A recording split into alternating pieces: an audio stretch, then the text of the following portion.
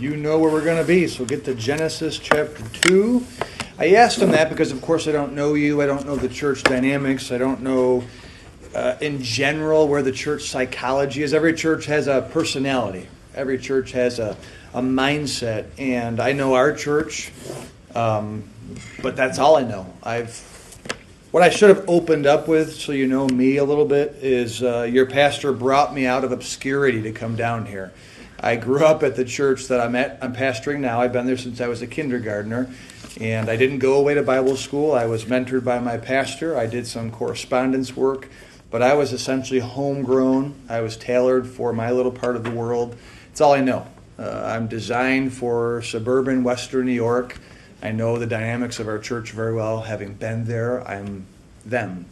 And so I'm relatively ignorant to other churches and other preachers.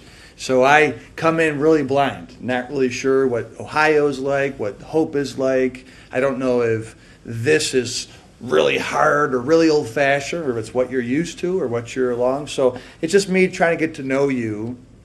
And as you can tell, I'm passionate about reintroducing what I think is those biblical foundations into our church at home and any chance I have here. What Pastor John just said to you now is what I'm hearing more and more. When I present to a couple, because I work with couples either premaritally or after they get married and they have some issues, I will tell them what is undeniably true about the genders and about marriage in general. And there is a defense mechanism that says we're the exception. I hear that often, where a couple will say, well, I think I'm the exception or we're the exception. I'm telling you, there are no exceptions to this rule. There are a million variations, all right? Men are this way and women are this way. There are a million variations of men and women, but you're not crossing that line. That's why when now this confusion about gender transformation and homosexual marriages, it's a disaster because people are trying to be something they're not. And even in homosexual relationships, we all see it. One is more masculine and one is more feminine because they're trying to fit into that design. So I would just encourage you to see yourself as a variation of one of these things, not the exception, because you're not. It is unbelievable to me in my small world, there isn't a couple that sits in front of me to have a casual conversation or a serious conversation that I can't immediately identify the issue with them because it's male and female related. It's just that obvious. And when you start telling people these things, if they listen, light bulbs go off like crazy. You can take this into parenting. Parents make the same mistake. Parents try to raise their children the same. And they wonder why Johnny's not responding the way Susie was. Because they're not the same. He's a boy and she's a girl. You cannot parent them the same way. And we're going to talk more about that today. So that's the foundation. Now we can build on it. I think it wildly appropriate to conclude that God knew what he was doing. I think we can start with that. And he designed us to be male and female, to be different very intentionally for the purpose of relational intimacy. I wonder if you would agree with me. Men work better with men than they do with women. And I think you might agree with me, despite it being a little more dramatic, that women work better with women than they do with men.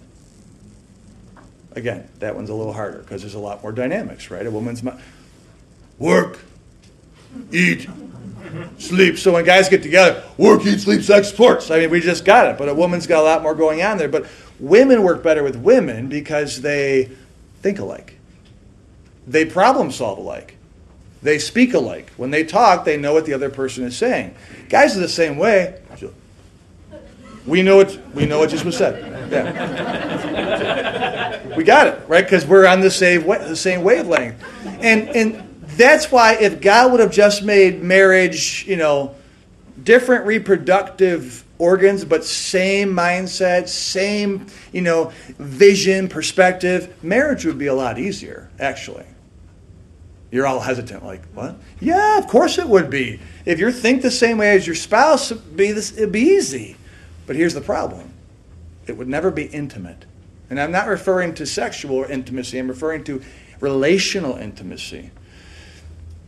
Now, be careful with the exception thing again. You're going to say, well, I'm the exception. I want you to all think in your minds about your same-sex friends. So guys, you think about your guy friends. Ladies, you think about your lady friends. And tell me this isn't true. None of your friends have fundamentally changed you for who you are. I didn't say they didn't influence you. I didn't say they didn't have an impact on you. I didn't say that they didn't counsel you when you made some changes. But women are not fundamentally changed by women friends, and men are not fundamentally changed by men friends. Why would we be? We think alike. You're right, because that's how I think. We're on the same page. We'll keep thinking the same way. You're validating my thoughts, in fact. You're validating my perspective. You're validating my approach. So let's do it. Power to men and power to women, and we just go on and have a great time. And you never change. Do you know there cannot be relational intimacy without deep personality, character changes? There just can't be. In fact, we're closest to the people in life with whom we went through the most with. Blood, sweat, and tears, you get close to somebody when you shed those things. And guys don't shed those together. The only time we cry together is when our sports team loses. Girls do cry a little more together, but that's not because, there are fundamental relationship problems. They're just variations of smaller problems. Marriage was designed, and I'll finish with this later to remind you, but marriage was always God's intention to change who we are fundamentally. Two people, distinct individuals, different people, coming from different places, created at different times to do different things. How do they become one without fundamentally changing who they are? That's what marriage is supposed to be. It's the process of becoming one.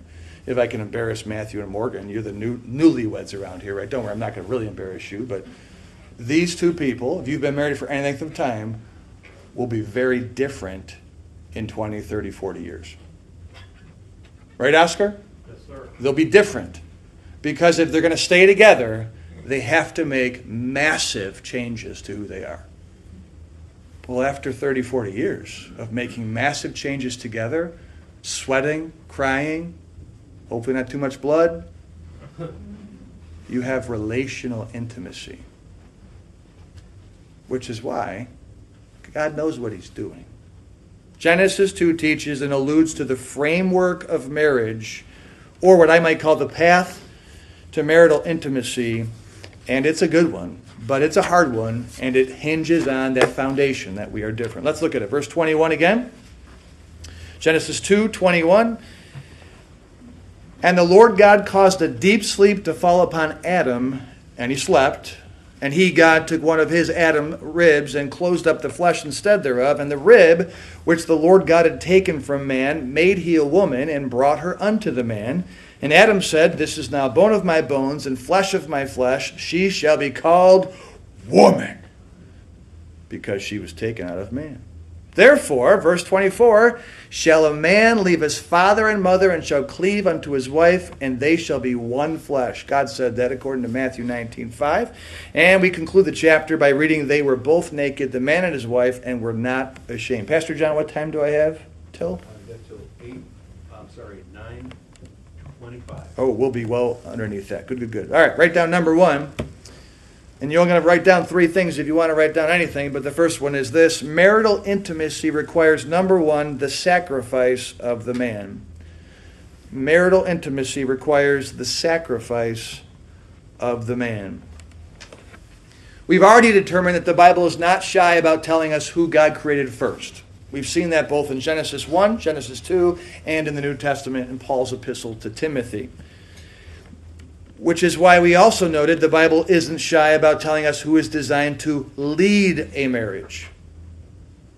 And so, gentlemen, if there is any lack of marital intimacy in your marriage, you have to assume responsibility for that. Because God made you first, and He made you in a very intentional way. It is fascinating to me that God gives us the record of this chapter, because God didn't create Eve at the same time as Adam very intentionally. He could have. He could have created her at the same time, and they would have woke up together and Wow. But God intentionally put Adam first in the garden all by himself. And then God brought all the animals to Adam. And he wanted to see what he would call them. And Adam's looking all around and loving paradise, and we'll call you a giraffe, and you'll be a zebra, and you'll be a monkey. And he names all these animals, but he's just still... God wanted him to experience loneliness. He wanted him to see that it's not a lot of fun to live in a world by yourself. So that when God said to Adam, now lay down, we're gonna take something from you, he would understand that the sacrifice he was about to give was worth it, because loneliness was not what it was all cracked up to be. And so this rib that God took from him is not only literal, but it's symbolic. God took from Adam something that, here it comes, was close to his heart. Because Adam learned at the very beginning that if you're going to enjoy companionship, you have to sacrifice something dear to your heart. There's no way around it. Not at all. And gentlemen, the picture is abundantly clear. If you want relational intimacy, you must give up something dear to your heart. I've spent time with couples, broken couples, and there is always in my ministry, which I know is a small snippet, but always at the bottom of that marital problem, the common denominator in every marital problem is the man will not sacrifice something for his wife. Everyone. He hunts too much. He just always goes hunting. It's hunting season, and he just abandons me, and he won't scale back. He won't stop just a little bit. You know, he's always in the garage working on his car. He never comes home on Saturdays. He's always working on a Saturday. He won't give up any family traditions. He's always going to mom and dad's, and I'm always second. A woman is always, 100% of the time, capital letters, going to feel unloved if a man doesn't sacrifice something for her. Always. Period. In preparing for this, it dawned on me, men get away with marrying wives or marrying women without ever sacrificing anything. It dawned on me. A man can marry a woman without ever giving anything up, because he can win her heart over with flowers, with time, all that he fits into his schedule. He can win her heart over with good ears and gets married and still hasn't sacrificed anything, which tells me marital intimacy can't be purchased with a diamond ring. It can't be found at the altar just because you say you do, and it can't be experienced at a coffee shop while you're getting to know her. Marital intimacy, gentlemen, through the picture of Adam, this absence of loneliness, it comes with you and me as men first giving something up. And there are two things that Adam was told he had to give up. One was a rib. The second one was his parents. I've always found it fascinating, haven't you, that God said out loud at this first wedding ceremony that you're going to cleave to your wife, but you're going to forsake mom and dad? And Adam's like, who's that? Right? What's this mother-father business? Well, obviously he was saying that for all future descendants, but I've got to thinking it actually foreshadows, it actually points us to something in the New Testament. Can you take your Bibles and turn to Ephesians chapter 5? Ephesians chapter 5. And I'll say while you're turning there, ladies, you are worth the sacrifice. The reason the world has turned against the biblical perspective of both men and women is because for too long the church and the men leading the churches have treated women like second-class citizens, have abused them, have overlooked them, have minimized them. And as a result, there has been, not only in the world, but there has been a pushback within the church. And it has now silenced men. Men have gone the other way. We're weak, we're cowardly, we're afraid to bring up any difference. But the way the Bible paints the picture is, yes, there is this, we're going to talk about this order, this submission, this reverence. But if men would treat women for what they are, the crown jewel of humanity, if we would love and nurture and protect our wives, well, they would feel incredible. And there wouldn't be such a pushback. But I think, ladies, God made you to be the crown jewel of humanity, and God tasks us, men, with the responsibility to not just protect and provide, but to love you to love you. Ephesians 5, verse 25. You note the language, the imagery of Genesis 2 and Ephesians 5 are the same. Verse number 25, husbands, love your wives. That's the command. Even as Christ also loved the church. That's the example. And gave himself for it. That's the definition. There is no such thing as love without sacrifice. For God so loved the world and gave his only begotten Son. There is no love without sacrifice. So when you and I, gentlemen, say to our wives, I love you, love you, I love you, I love you. If there's no sacrifice attached to that statement in your marriage, it means nothing. It means nothing. Men are funny. We have this idea that providing for our wives is the expression of love. Are you telling me you wouldn't provide for yourself if you weren't married? Well, I brought home a paycheck, woman. You wouldn't bring home a paycheck if you weren't married? You're providing for your own belly. Men just have a hard time understanding it because we're not that way. We're not that way. Let's keep reading. Verse number 28. So ought men to love their wives as their own bodies. He that loveth his wife loveth himself. For no man ever yet hateth his own flesh, but nourisheth and cherisheth it, even as the Lord the church. We are members of his body, of his flesh, and of his bones. For this cause shall a man leave his father and mother, and shall be joined unto his wife, and they two shall be one flesh. This is a great mystery, but I speak concerning Christ and the church. Verse 33, arguably the greatest and most important verse in all of Scripture for both men and women. Nevertheless, let every one of you in particular so love his wife even as himself. I stand here tonight saying I have no doubt in my mind whatsoever that Jesus Christ loves me. Zero doubts. I have no question marks about Christ's love for me. Why? Not because he told me. Not because he wrote it down on a card. But because there's a cross with him hanging on it for me. His pain. He left Father, as the passage would imply. He left his Father. And he came and he sacrificed his body. It hurt him. And that demonstrated to me like, wow, he loves me. He loves me. And guys, there is no way around it. Your wife will not feel loved if she doesn't see any sacrifice. This is the framework of marriage. This is the way God started marriage. It was a sacrifice of Adam to get companionship. He had to give up something, and then God told him to give up something else if he was going to embrace her. There is no shortcut to marital intimacy. And this is why men, ladies, in case you're wondering, this is why men walk away from marriage every day. Because they don't want to give up their guns, they don't want to give up their time, they don't want to give up their golf, they don't want to give up their guy time, they don't want to give up their football, they don't want to give up their schedule, and so they rather just walk away from marriage altogether than sacrifice. And guys will say to each other, oh man, she's so unreasonable. I don't ask her to give anything up. That's because you're not like her. Did you know in the Bible, here's a fascinating tip for you. In all of Scripture, I can only find one passage that suggests that women are supposed to love their husbands. And it's attached to older women teaching younger women to love their husbands and to love their children. So it almost doesn't count because she's loving the husbands and the children.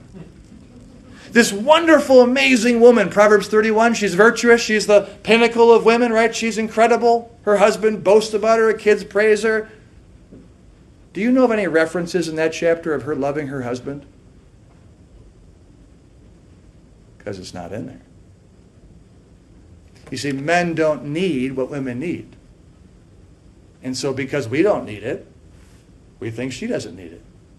So we don't give it. It's funny, in the Bible we have pictures of humanity, but we ignore them.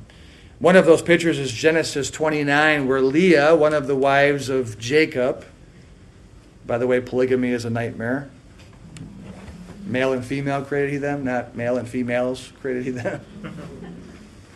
it says that she conceived, she bare a son. She calls his name Reuben. And then she says, surely the Lord hath looked upon my affliction. Now, therefore, will my husband love me. She was so desperate for love that she thought she could give her husband a son, and that would make him love her. She doesn't understand men. Men don't care. We're not like that way. Just because you gave me a baby doesn't mean I'm going to love you, which is why, again, if you watch humanity and you look at it through the Bible, have you not all known women who just keep going back to her miserable, terrible husband and thinks giving him a baby will make him happy and love me again? And it never does. It just creates more children in a bad marriage that grow up without two good parents. Women long for and they crave love. And if they don't get it, there will be no marital intimacy. So, guys, if you want that relational companionship that Adam got through Eve, I would have to ask, what have you sacrificed for your wife? And let me be more specific. What has hurt you to lose something? Because the example is Christ. It wasn't just, sure, I'll give my life when he dies. It was a painful death. So, what has hurt you? Now that sounds maybe too mean to you. Like, I shouldn't have to give up something like that to her. That's not what the Bible teaches. The Bible teaches you do. That's why if you were honest, if you look back in your marriage and you think, when was my wife the happiest? You'll find places where you gave something up and your wife knew that it was hard for you to give it up. Maybe you were going to go golfing and you went out the door to get your clubs and you came in 5 minutes later and she says, what are you doing? I want to stay home with you.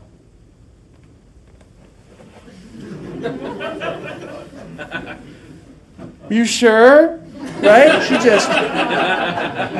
Guys, isn't this true? Your wife goes out the door to go shopping and she comes back 5 minutes later and you're like, what are you doing? I want to stay home with you. Why? Ladies, we don't need you to sacrifice anything for us. We don't care. Go shopping, right? It's just, but what is that? That's a difference that's fundamental to who we are. But because we think you think like us, and we think you feel like us, we don't ever sacrifice for you because we don't need it from you. And that's why women inherently feel unloved and never experience marital intimacy. Now, let me touch on something that I love to preach when I have a chance in a full message. And this is not to condescend to anyone. It's not to minimize anything here. It's a very sensitive thing. But, guys, your wife, she may ridicule you at times. She may criticize you unjustly. Now, all of us in this room, if we were honest, would say, yeah, that's what she does. We don't like it, but we also don't have that pink brain that thinks about a million things, which means she thinks about a lot of things we do wrong. But there are times when our wives will criticize us unjustly, they'll ridicule us, they'll hurt us. Gentlemen, this is the moment that you give something up to show your wife you love her. You say, what is it? P-R-I-D-E.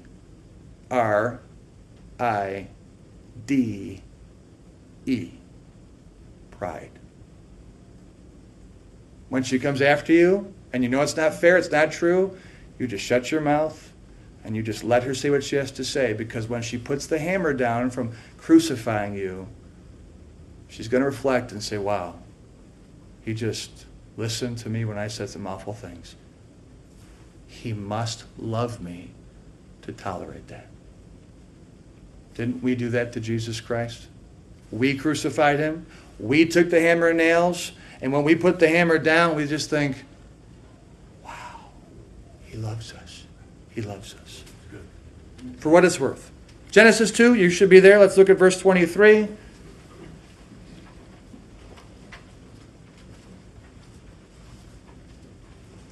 You're not there, that's right. You were in Ephesians 5. Guess what? We're going back to Ephesians 5, so you should have put your finger there. That's my fault. We have till 10:30, Pastor John said, so we'll be fine. Yeah. Okay, so we're going to read one verse, and there's something very subtle that's revealed in what wasn't said in this verse or after this verse. So let's read it. Genesis 2:23. And Adam said, once he sees Eve, because she was just created from his rib, God brought her to him. And Adam said, wow, this is now bone of my bones and flesh of my flesh. She shall be called woman, because she was taken out of man. We're going to stop right there. And what I'm about to say, as I just referenced something sensitive, is not meant to be funny. It's not meant to be comical in any way. I'm not looking to condescend or to degrade anyone in this room.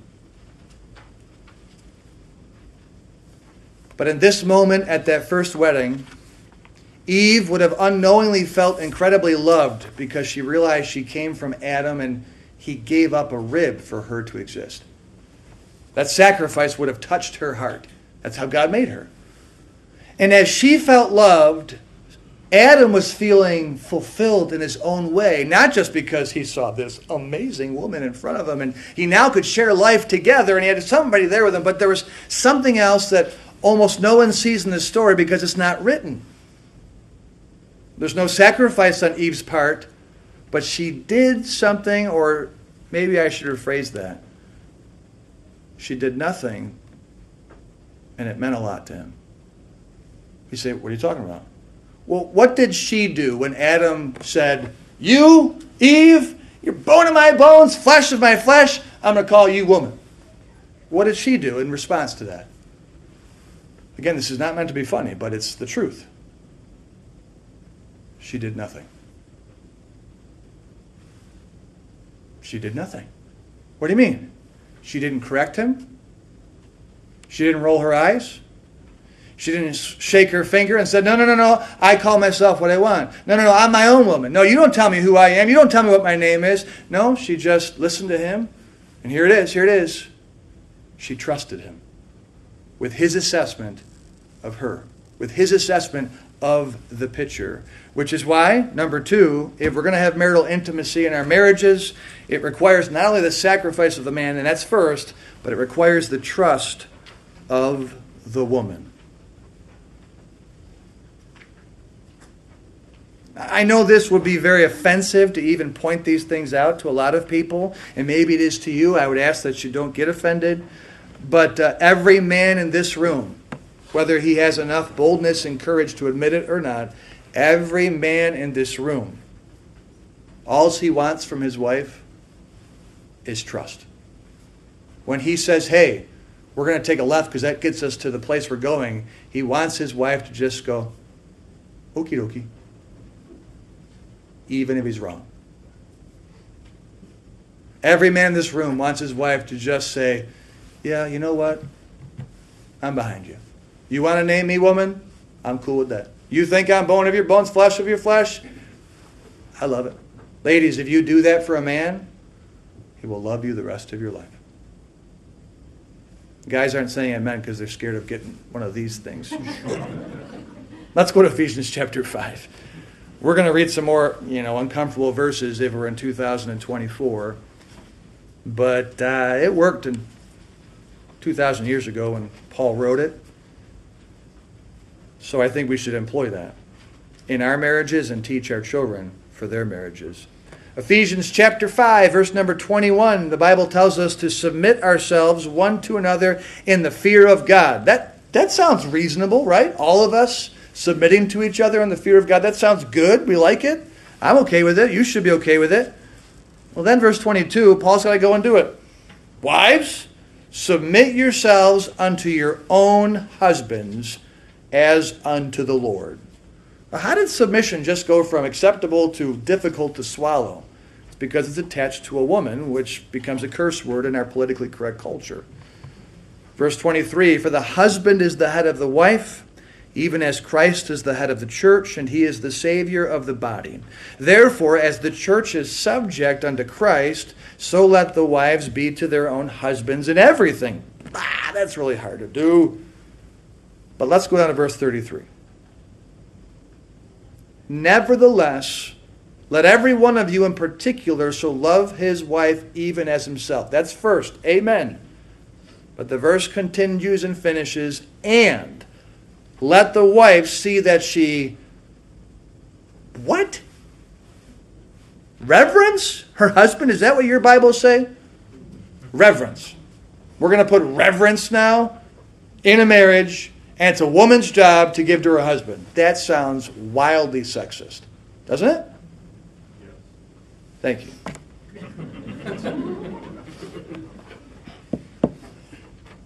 But if God said it, he must know something about men. And last I checked, he created them male and female. So God says to a man, love your wife, and he says to a woman, respect your husband. Trust your husband. Huh. Do you think women are doing that in today's culture? I don't see it. In fact, we kind of make light and joke about how women can just belittle their husbands in public. It's kind of funny to do, right? We kind of have a blast doing it. And we wonder why marriages seem so unfulfilled. Why men in particular seem so quiet. I told you I counsel couples, and I love to tell young couples who are about to get married why their parents' marriage is bad. It's kind of fun. I'll say, tell me about your parents' marriage. And they'll say, well, my dad just sits in the recliner, and mom just kind of does all the talking, and he just kind of nods his head. I go, okay, let's talk about that. Do you know why your dad sits in the recliner, reads his newspaper, and mom's doing, the talking? No? So at one point they got married, and they were full of optimism and hope and promise that their marriage is going to be wonderful. And the man shared his ideas with his wife, and she told him, you're stupid. And he thought that was odd. I thought she loved me. Okay. A little time goes on, and he began to open his heart and just talk about life. And she says, you're an idiot. He thought that's strange too. I've never told my wife she's stupid. I've never told my wife she's an idiot. But she calls me that. Huh.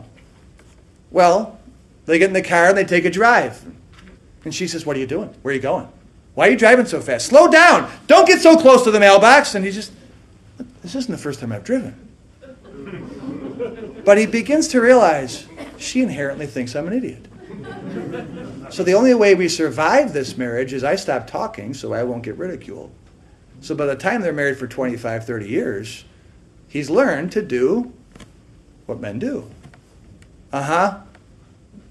Mm-hmm. Sure. Yep. Mm-hmm. Wherever you want to go. If you want to. Whatever it takes. Yep.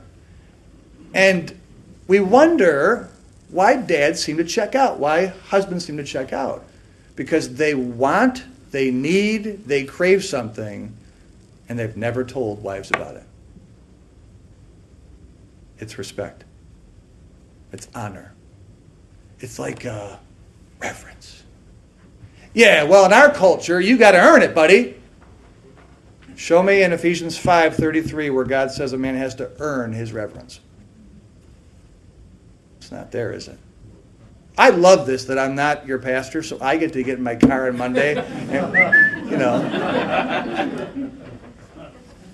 I know a couple I've dealt with. They're out of state, incredible couple. They know their Bibles inside and out. They're just awesome people, super godly people. Their marriage isn't great, so I gave them a book called Love and Respect. I don't know if some of you have read it or heard about it, but it's based entirely on Ephesians 5:33. And they've been married now for 40 years. I gave the man the book. His mind was blown. Blown. He says, there it is. That's been the problem in our marriage for 40 years. I go, I know. It's awesome. He gave the book to his wife. She read a quarter of it, closed it, and set it down and said, no, thank you. And here, cue the music. Pastor John, control yourself.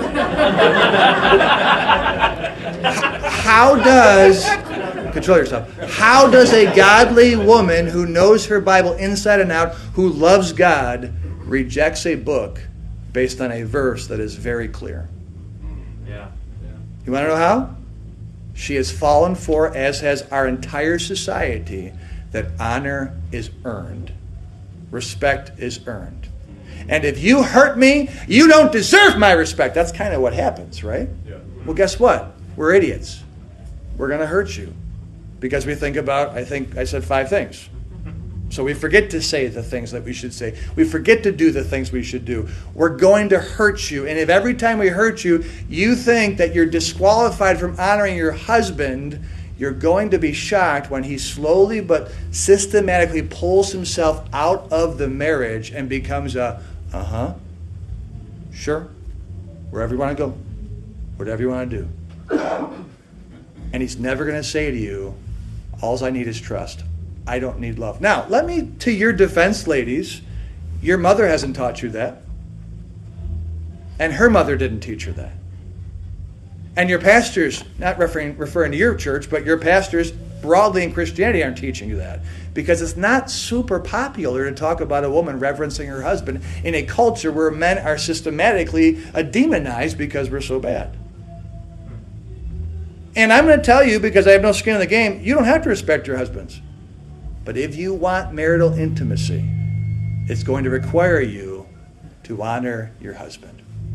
And that's hard, because he's an idiot. He is. He's an idiot.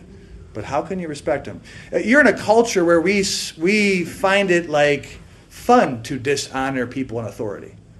Right.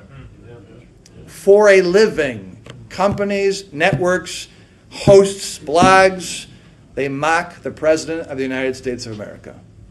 A position, regardless of the person, that deserves our honor, not because of the Constitution, not because of our country, but because Romans 13 says that we are to render everyone their dues, honor to whom honor is due. But we're in a culture that says, no, you prove yourself, then I'll think about giving you respect. I got the book that taught me this passage a year into our marriage. And you can ask my wife afterwards, but I said, where was this a year ago? Because it makes sense across the board. I didn't know how to communicate to my wife that all I needed was trust. And I didn't realize how much she needed love. Because, did I mention guys think like guys and women think like women? What was I doing to my wife? To this day, we're 24 years into marriage. What do I do for her instinctively? I honor her. She'll tell you. I don't ridicule her. I don't talk down to her. I don't tell her bad things about her. I honor her. I respect her. I hold her up. I don't give her enough praise as I should, but I hold her up. And I tell her, you can do it. You can do it. You're smart. You're strong. You can do it. That's what I do. Why do I do that? Because that's what a man needs. So he thinks she needs that. And that doesn't do anything for her. What she wants to see from me is, I'm not going golfing today. I'm going to hang out with you. And she melts. What does she do for me? She's really good at this. She loves me. My wife loves me. She'll give up things to be with me. But it doesn't have an impact on me.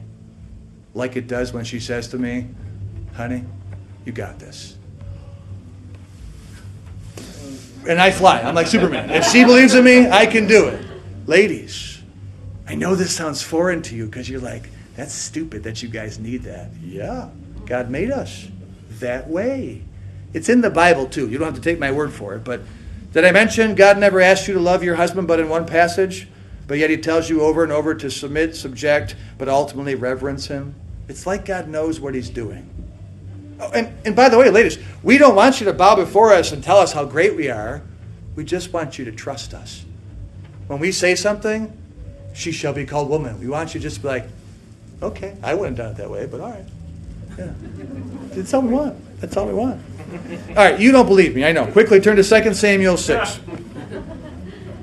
See, the Bible is awesome because it just backs up everything that we know but don't know how to express or communicate. I did not expect to be this blunt and pointed, so I don't know. You evidently present a very tender heart, or Pastor John paid me a lot of money. I don't know. It's the music. I definitely am angry. I'm angry, yeah. I'm ready to play my air guitar. If Pastor John had hair, he'd be banging it. That's getting thin quick. So he's putting that on his face to make up for it. 2 Samuel 6. I love it. 2 Samuel 6, quickly, we do have to get going. 2 Samuel 6, verse 20, this is after David finally gets the Ark of the Covenant back to where it needed to be. Nobody died. It says in verse 20, then David returned to bless his household, and Michal, the daughter of Saul, came out to meet David and said, how glorious was the king of Israel today, who uncovered himself today in the eyes of the handmaids of his servants, as one of the vain fellows shamelessly uncovered himself. That's what she said. Just like that. And David said to Michal, it was before the Lord who chose me before thy father and before all his house to appoint me ruler over the people of the Lord, over Israel. Therefore will I play before the Lord. You see the tension here, right? They're a couple. Verse 22, and I will be yet more vile than thus, and will be base in mine own sight, and of the maidservants which thou hast spoken of them shall I be had in, what's the next word? Honor. You see, all she wanted was some honor. He didn't even need her praise. He just didn't need her criticism. But look at verse 23. This is Bible, people. Therefore, Michal, the daughter of Saul, had no child unto the day of her death. In case you think that's God causing her to be barren, you're wrong. Right. That means he never had sex with her again. He shut her out of his life. Why? Because she disrespected him on a day that was the highlight of him before God. He buried a man because he made a bad decision about the ark. And when he finally got it right, and he finally did it right, and he worshiped God, and he rejoiced, and his heart was pure before God, he came home to a wife who just says, no, that was really nice. And he just thought, you can't even for a moment trust me? And he never went into her bedroom again for the rest of her life. Does honor mean something to us? Yes. It means as much to us as love, ladies, means to you. So as much as you need us to sacrifice to show you we love you, we need you to show us some honor. Call it ridiculous. You're welcome to do that. It's just the way we're made. We can't help ourselves. Back to Genesis 2 and we'll be done. Genesis 2, verse number 25. This is the verse we finished on in the passage and we'll finish on this evening. You've been a tremendous audience. You've been very gracious with me. Thank you for letting me yell at you. And I mean that. In today's culture, people would walk right out to be told these things. So you're to be commended. Verse 25, Genesis chapter 2, and they were both naked, the man and his wife, and were not ashamed. This is the first usage of the word both in all of Scripture, and it's the picture of one flesh. And to be one flesh, you have to be of the same mind, if you would, as far as goals. You have to be on the same page to become one flesh. Adam sacrificed a rib, and Eve reverenced her husband, and as a result, they were drawn together, and the fulfillment of these emotional and spiritual responsibilities brought them physically together. Write down number 3. Marital intimacy requires the humility of the couple. It starts with a man sacrificing. It then goes on to a woman trusting, but then both together have to be humble. That music is sick. Is that what worship's like at Hope on Sunday? Wednesday. Did I mention at any point tonight that marriage isn't easy? Did I mention that? Because if I didn't, I should have. Marriage is really hard. It's really hard. And if we have pride at any place in our marriage, then you can kiss marital intimacy goodbye. Only by pride cometh contention. I can phrase it this way: only by sin cometh marital tension. If you have any marital tension in your life at any point, somebody or both of you has pride. It's just how it is.